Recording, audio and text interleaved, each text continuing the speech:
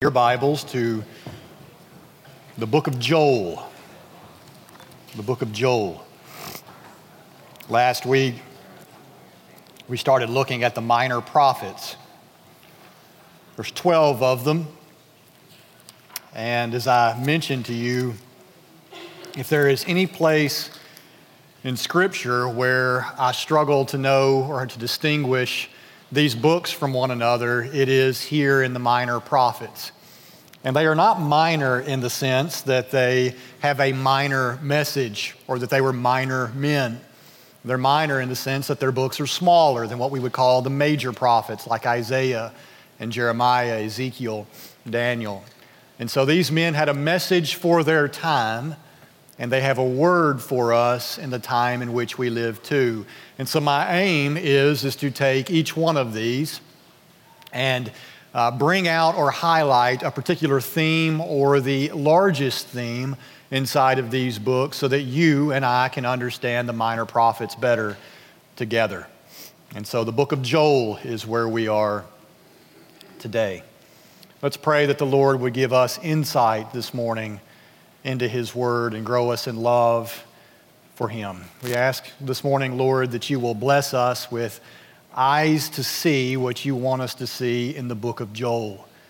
He lived a long time ago in a world that is much different than our own. But at the same time, Lord, there were hearts in Joel's day that were not much different than ours at all. There was a people who were wandering from You. And Your desire, Your heart, out of mercy and kindness, was to call those people back to Yourself. And so, Lord, would You please speak to us today to see what the prophet has to say that speaks to our time. Bless us, Lord, with ears to hear. We ask it in Jesus' name. Amen. It was about this time 4 years ago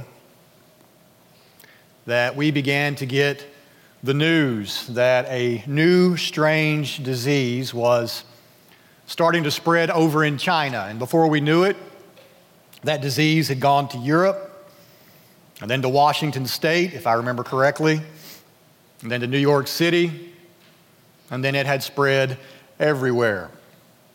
And for the next 18 to 24 months, you almost couldn't do anything without having to think first about COVID-19. A lot of bad took place during that time beyond the disease itself. Lockdowns, government overreach, forced vaccinations, no school. It was a mess. And I have to imagine that everybody here just wanted it all to end so that life could go back to normal, whatever normal was, or whatever normal now is. But I wonder, how many Christians stopped to think during that time that God had anything to do with what was going on? When we read our Bibles,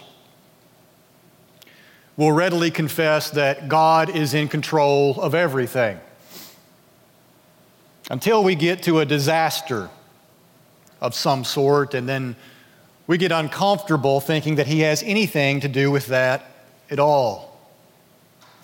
We prefer to have a God who does what we expect Him to do. We prefer to have a God who is on a leash of some sort, who can be easily explained. But our God is none of that. And because He is in control, God is in everything. And so yes, our God was in COVID-19, and not as a spectator. He wasn't just an onlooker watching what was going on in the world, maybe a little bit surprised at what had happened. No, not at all. The God who works all things according to His will, willed that disease. He brought it through the purposes of evil men for his own purposes. And many of those purposes that God had for that period of time will never be known by us. But one of them is clearly outlined in the small book that we call Joel. Joel was a prophet during a time which nobody knows. Nobody knows when the man lived. Nobody can agree on that, but it's because unlike many other books, there are no time stamps in Joel. There's not anything like we see in the book of Isaiah, in the year when King Uzziah died. Nothing like that in Joel. But in a way, it doesn't really matter. The content that Joel gives to us is helpful in any time. And here is what we learn from this man. That world history is moving toward a day when God will dramatically intervene, step in, and he will judge the nations of the earth. So everything right now is moving toward that time. It cannot be stopped. That day will come. And periodically, events come about in this world that we live in that disturb the comfortable routine of the earth's people. Things like wars, natural disasters. We call them natural because they happen in the natural world, though every one of them is controlled by a supernatural God. There are diseases that take place, famines, droughts, and these are like tremors before an earthquake, birth pains before the child, warnings of what is to come. All of these serve as a wake-up call for the callous and for the comfortable. And so COVID-19 was not just an obstacle that human ingenuity and science needed to conquer. It was a harbinger of a day of judgment that is still yet to come. I want you to think for a moment about that time. I can remember some strange things that took place, the shortages, the things that we were scrambling for, the panic, the confusion, the outrage, the chaos that took place at the onset of that. Do you remember that? It wasn't that long ago. And all of that from a disease with the mortality rate as low as it was. And sadly, that was the response in many churches: chaos, confusion, frustration, outrage, fear. All of that was happening inside of churches from people who know the Scriptures. And what we experienced at that time was just a small foretaste, an appetizer of what is actually coming. And so can you imagine what the day of the Lord will be like when the Lord returns to the earth with all that comes with him? Can you imagine what it'll be like to live in that day with the chaos, the confusion, the fear that will happen on the earth? If that's the response that we had for a disease, what will the day of the Lord be like? And why do I say all of this to start? Because Joel tells us of a disaster in his own day, in Israel. And it was not a disease, but it was something that threatened life and comfort all the same. And to the onlooker who had no eyes to see history from a God-centered perspective, that's what we are to have. But everything that takes place happens from a God-centered worldview. He's in the middle of everything, not on the outskirts. So many people think of God as out here on the edge of everything. But our God is in the midst of everything that is taking place. And so from the eyes of an onlooker with a person who has no God-centered perspective, that event in Joel's day might have been just excused or explained as a natural thing that needed to be endured or overcome, like so many in our time did during COVID. But Joel tells us here that it all comes about from the hand of the Lord. And the disaster, in Joel's day came about through locusts. Through locusts. Look with me at chapter 1, verse 4. Look at what he says here. He says, what the cutting locust left, the swarming locust has eaten. What the swarming locust left, the hopping locust has eaten. And what the hopping locust left, the destroying locust has eaten. Locusts were coming. They plagued his day like a cloud, a disaster coming from afar, and it swooped in and ate up everything that was green on the ground. Interestingly enough, those who have written on locust plagues have said that Joel gives a perfect description of that insect's development here. That these aren't 4 different types of locusts. They're actually 4 different stages of the locust's growth, its development. A square meter where locusts have laid their eggs will contain up to 75,000 bugs. Think about that. In a plot like this, 75,000 bugs have been laid inside of there. And you multiply that over an entire territory that they're moving in, and you would have billions and billions of these pests, enough to darken the sky and strip bare everything that's on the ground. And think about the impact that that would have on an agricultural society where they are dependent on that crop that is out there in the field. They don't have refrigerators, they don't have freezers, they're not canning things. They need what is out there on the ground for life to be sustained. Something like this actually happened in Israel about 100 years ago in 1915. Listen to how a writer, his name was John Whiting from the National Geographic, described the devastation that came upon the earth. He said, once entering a vineyard, the sprawling vines would in the shortest time be nothing but bare bark. When the daintier morsels were gone, the bark was eaten off the young topmost branches, which, after exposure to the sun, were bleached snow white. Then seemingly out of malice, they would gnaw off small limbs, perhaps to get at the pith within. Whiting describes how the locusts of the last stage completed the destruction begun by the earlier form. He says, they attacked the olive trees whose tough, bitter leaves had been passed over by the creeping locust. They stripped every leaf, berry, and even the tender bark. They ate away layer after layer of the cactus plants, giving the leaves the effect of having been jack-planed. Even on the scarce and prized palms, they had no pity, gnawing off the tenderer ends of the sword like branches, and diving deep into the heart, they tunneled after the juicy pith. We marvel how this ancient writer, Joel, could have given so graphic and true a description of a devastation caused by locusts in so condensed a form.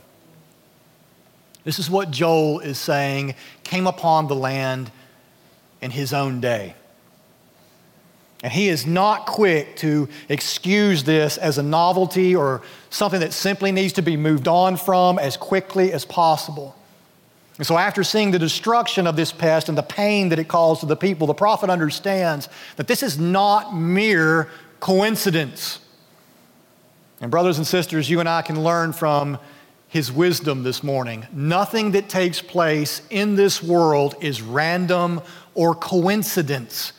It all has a purpose in the hands of our Heavenly Father. Joel understands this point that God intervenes in history in very stark ways to warn of a greater judgment that is to come. And what people of all peoples should be keen on this? The pagan world is clueless. They don't think anything about God. They don't think about His world. They don't think about where they're living, accountability, nothing like that. They just go on and on and on with no thoughts toward Him at all. It's the godly that have to speak up with a prophetic voice.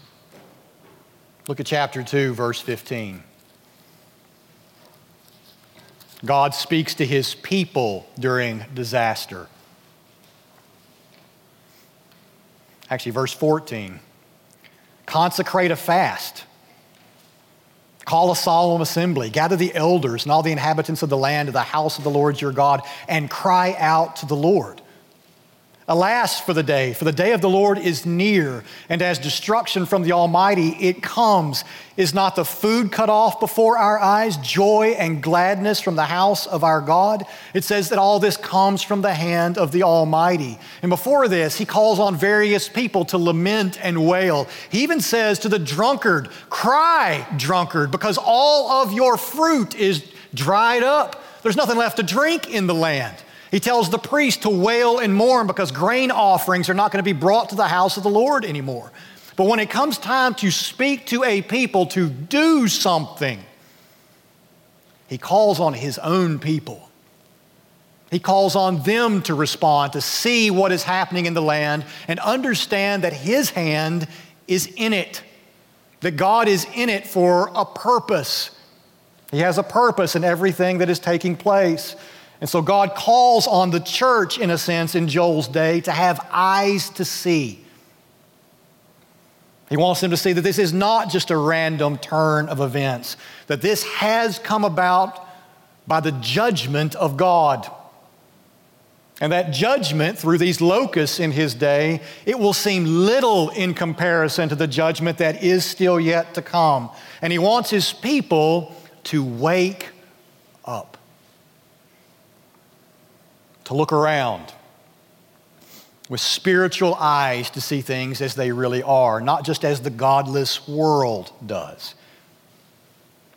It is so easy for us to settle into routines where we only think about the small picture, about my job, my classes, my relationships, my marriage, and my children.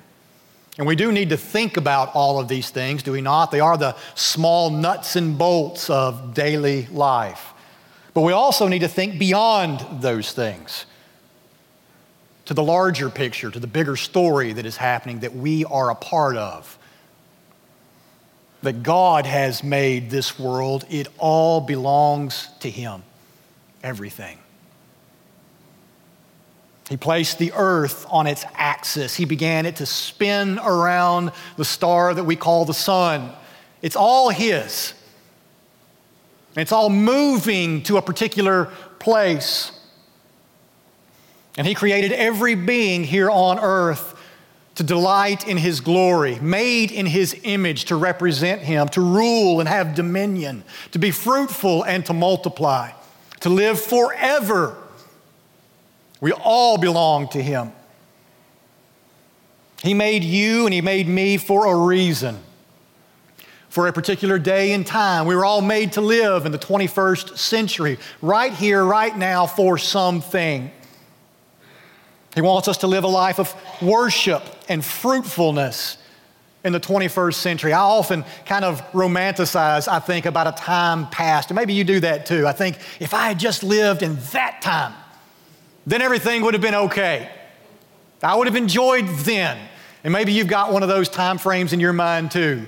Maybe you want to go back to the early American revolutionary times, or the Civil War time frame, or just after World War II when everything started to boom and everything seemed much more pure and good. And maybe things were better back then, but God did not make you to live in that time.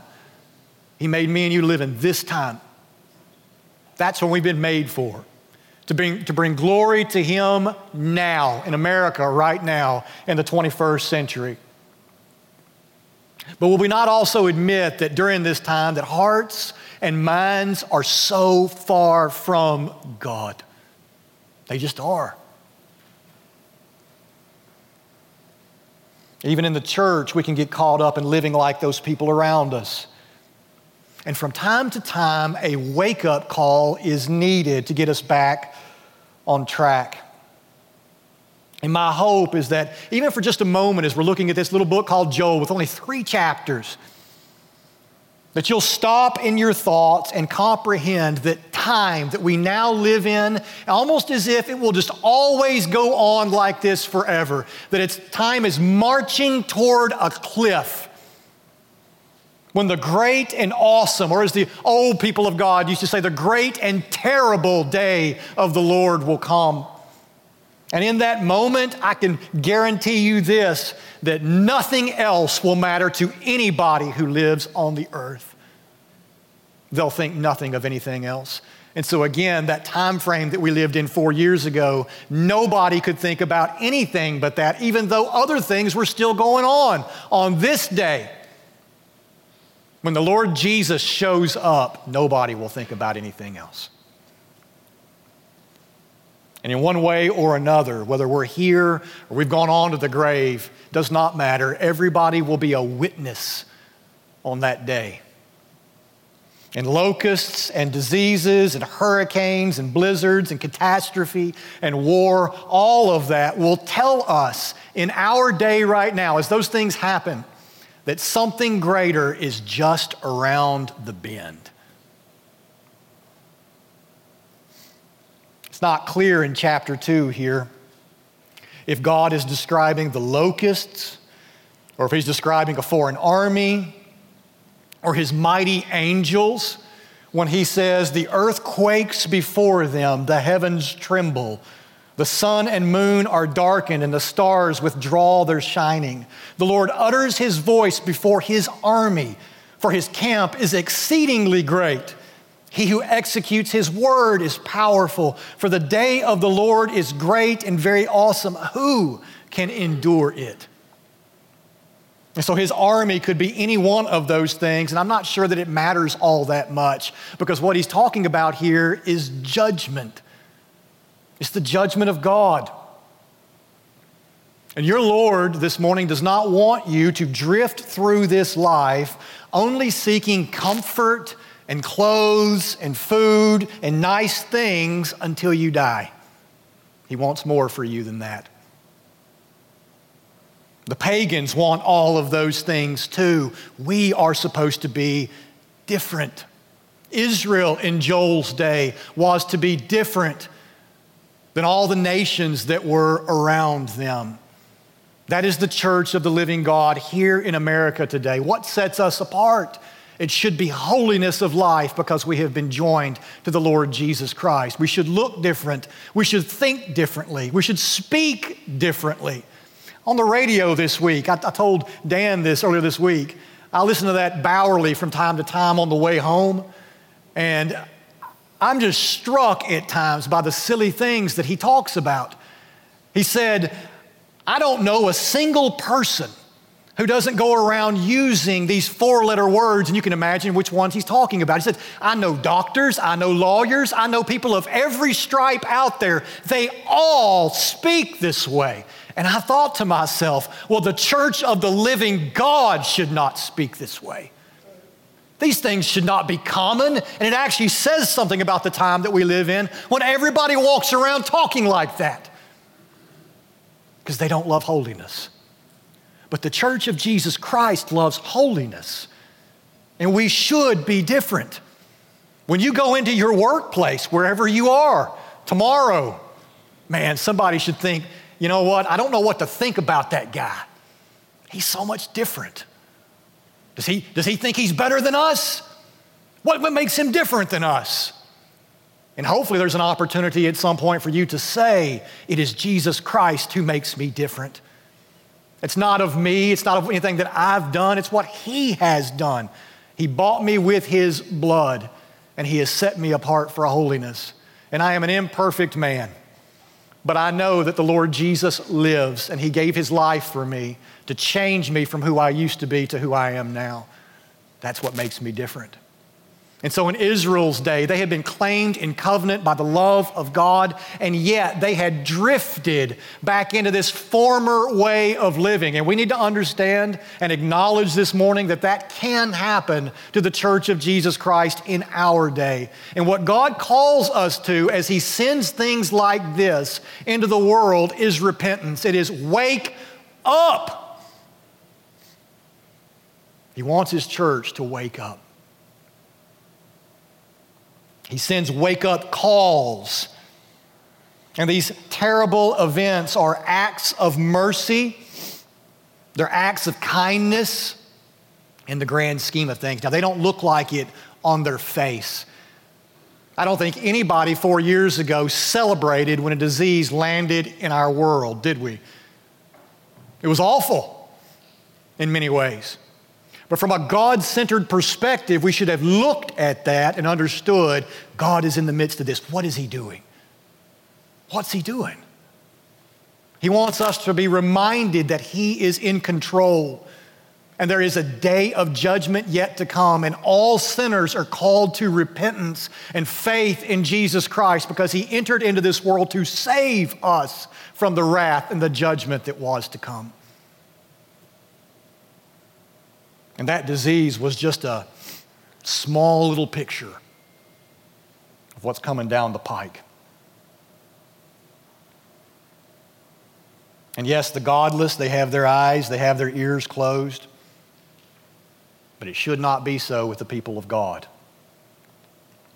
So notice that the accountability belongs to those who know Him, that God is jealous for His own people's hearts. Look with me at chapter 2, verse 12. He says, yet even now, he means even at this particular point when things look like they are far beyond saving, far beyond hope, yet even now, he says, declares the Lord, return to me with all your heart, with fasting, with weeping, and with mourning, and rend your hearts and not your garments. Return to the Lord your God, meaning you've left Him. You've wandered from Him. If you've got to return to something, it means you've left that thing. Return to the Lord your God, for He is gracious and merciful, slow to anger and abounding in steadfast love, and He relents over disaster. Who knows whether He will not turn and relent and leave a blessing behind Him, a grain offering and a drink offering for the Lord your God. Repentance is a major theme in the minor prophets. And it should be a major theme in any believer's life. And listen, guys, as I was even preparing for this, I'm wondering, how are the people at Kaz going to respond to this? And I hope that you'll respond exactly the way that God's Word wants you to. But I have to understand, this is not a popular message. This is not one of those things that you're going to probably hear on Family Life radio or something like that. I don't know. Repentance. But man, it is a major theme in the Scriptures. Why? Because sin is so awful in the eyes of God. And the reason why it is not a major theme in many people's lives is because sin is not seen as awful.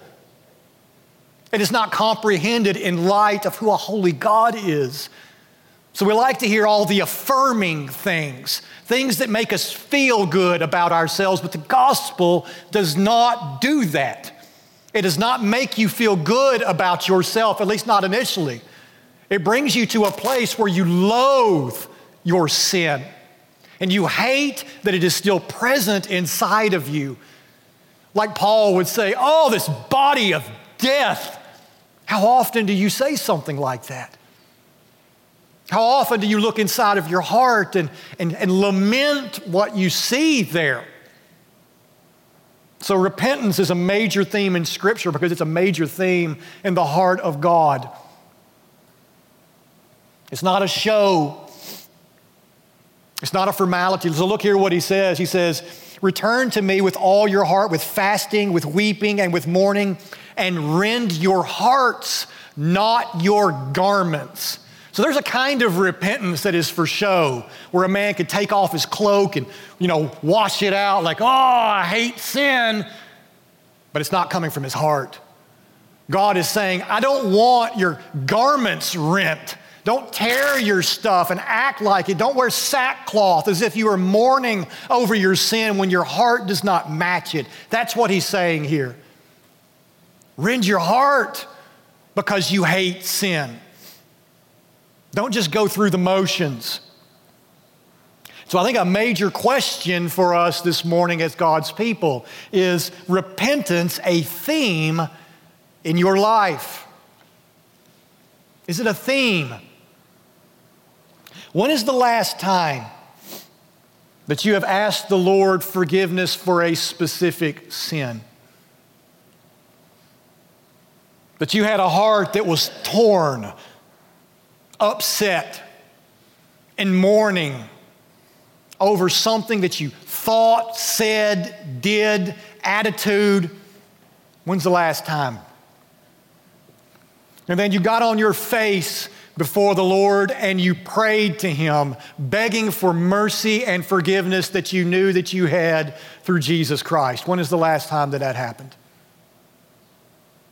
And I'm not asking, are you aware that you're a sinner in a general way and just pray that God would forgive you? I think you'd all say that you do that. At least I hope so, at the very least. What I mean is that there is this corner inside of your heart where this thing lives, where this thought exists, where there is this desire that you would rather not admit that you have. This thing that you like to do, this place that you like to go, attitude toward other people. When is the last time that you examined that area and prayed to the Lord with a rent heart? And you knew that Jesus Christ had bought you grace and forgiveness at Calvary, and you loved Him for it. And in that moment, there was a great act of worship, because you knew how lowly of a sinner that you are, but you knew how great and awesome and forgiving your God is, and He has shown you that through the blood of His Son. Just there in your closet, as Jesus would say, you just got on your knees and you prayed and nobody else saw you. Nobody to see you lament publicly with your torn garments. You were just right there in the presence of God. When's the last time that happened? Several years ago, I remember having a conversation with a woman in our church who, when I asked her something like this, she was not aware of any active sin in her life, and it sounded like the idea for such a thing had never actually even entered her mind. And I don't think that she's all that uncommon.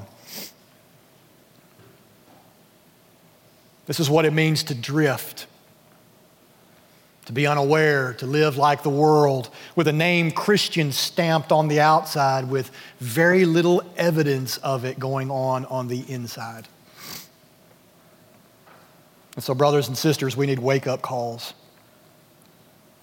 And so we might get COVID as a culture, but we also get little personal wake-up calls too. Things that unsettle us, personal disasters, health scares, locusts that eat things up. And in the moment, they are awful crises. But in the long run, they are gifts from God to shake us from spiritual stagnation and worse. The Lord is a good Father who disciplines those that He loves. And He wants us to understand that even though our sin is great, His mercy and His grace and His love are greater still. And so that's what He says here to the prophet: return to the Lord with all your heart, for He is gracious and merciful, slow to anger, and abounding, overflowing in steadfast love. That is your God's heart. And notice the interesting phrase that He says there in verse 14. He says, perhaps He may leave a blessing behind Him. And in Joel's context, what that meant is out there where the locusts had come in and had stripped those fields absolutely bare, as the people walked back through that field and looked around, they found some green things that the locusts had not touched. God had left behind a blessing for them in the midst of tragedy. As I look back on those couple of years of COVID, there is still some frustration in me from what I saw, especially when it comes to how people in power exploited the fears of the public. But a couple years on, I can also see that the Lord left a blessing behind Him. A lot of Christians did wake up during that time. They began to break free from cultural norms they probably would not have ever thought to do. I've seen how many parents began to educate their own children instead of depending on the godless government to disciple their kids. They started questioning the so-called experts. They changed jobs. They moved to better places. They started to be more self-sufficient. And I have seen a lot of this, and I've benefited from conversations from other like-minded people that stemmed from those seemingly lost years. God left behind a blessing. And in the wake of disaster, what seems to be lost forever, God does something that only He can. And so when you get woke, and I don't mean in the godless, cultural way, but when God wakes you up, what do? You repent of sin. You return to the Lord. And God restores what was seemingly lost. And one of my favorite verses that I like to even think of as a parent, because I look back and I think about decisions that I've made, things that I've done, things that I've said, things that I didn't do more often than not. Things that I wish that I had done. And now all these years later, I think, why did I not have wisdom back then? One of my favorite verses, verse 25 of chapter 2. Oh, I think it is. My eyes. I will restore to you the years that the swarming locust has eaten. I'll give it back. Only God can do this. It looks like it's lost, forever gone, and God says, no, I'm able. Yeah, the hourglass looked like it had run out. There was no hope for you. Shredded, every bit of it. He says, no, I can do this. I can restore to you all that time that you thought was gone forever. And the Lord did it in Israel's day, and He can do it in ours. He is still showing His patience because the great day of the Lord is not here yet. This is a time for repentance. And I have to imagine that there is somebody here today who walked into this room never thinking about your sin, never broken in heart, never considering that your Christianity might just be a facade. And you're not trying to be fake. I'm not saying that at all. It's just that you've never considered that you might be. There's no brokenness for sin in your life. There's no repentance. There's no genuine prayer, no love for God's word, no real obedience, no lifestyle that's any different from the pagan around you except that you come to church. That's it. That's the difference. But following Jesus is so much more than that. It will cost you your life. And so let God's word this morning be your wake-up call. The people in Israel, when Joel first spoke this word, would have thought to themselves, I'm okay. I'm Abraham's seed. Everything is okay with me. And then Joel hits them with this, repent. That swarm of locusts is there for you. You are not okay.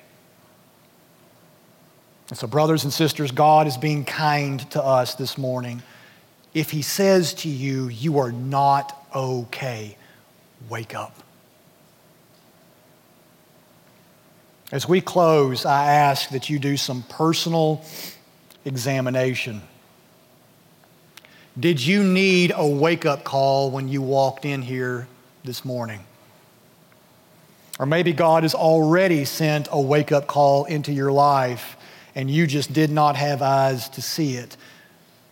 I would ask that you take a few minutes this morning when we close to repent, to rend your heart, not just your garments. I think the prayer that David prayed would be suitable for us this morning as we enter into our time of prayer and response. Matt, if you would, could you please put that up there? We're going to close in silence this morning and just reflect on our own lives and ask God to search us. David prayed this: "Search me, O God, and know my heart. Try me and know my thoughts, and see if there be any grievous way in me, and lead me in the way everlasting." That is a daring prayer. And would you dare to pray that this morning, where you ask God to search your own heart and ask if there is any grievous way in you that you need to repent of, and use God's word and what the prophet Joel says here to wake us up. Let's pray together. Heavenly Father, as we enter into just a few minutes of prayerful response, I confess to you that this is not an easy message to preach, a message of repentance, but it is a necessary message if we are to see our hearts and to see the great need that we have for Jesus Christ and to rejoice in Him. As a church, may each one of us look in our hearts as you illuminate the path in there and show us where sin exists. And may we be bold to approach the throne of grace and ask for it to crush the evil that still is inside of us, that has been hiding from view as you bring it to light. Make us more holy. I pray, God, that as a church, as we go out into the world, even this afternoon or this week, wherever we are, that we will be a different people than those who are around us, that draws them to see the beauty and awesomeness of our Savior, Jesus. He came to this world to give His life as a sacrifice, as a ransom for people who were far from you, and there are so many who still are. And right now they are just out there lost and wandering and in the dark, and they need a wake-up call. And may we as a church, when things come into our society or into our lives, know that you have brought them through your sovereign hand. And we don't always know your perfect purposes in everything we do or everything that comes to us. We do know that everything that you do is working for our good to make us more holy. And so yes, on a large scale, we see terrible events like a disease that comes into our world as something in your hands that brings about good for your people. But even on a small scale, there are things happening in the lives of your folks this morning that they need to see is meant to draw them close to your side, and it is a beautiful thing when you do. So Lord, we ask that you will consecrate this time, that we pray to you and do a mighty work in our midst. We ask it in Jesus' name. Amen.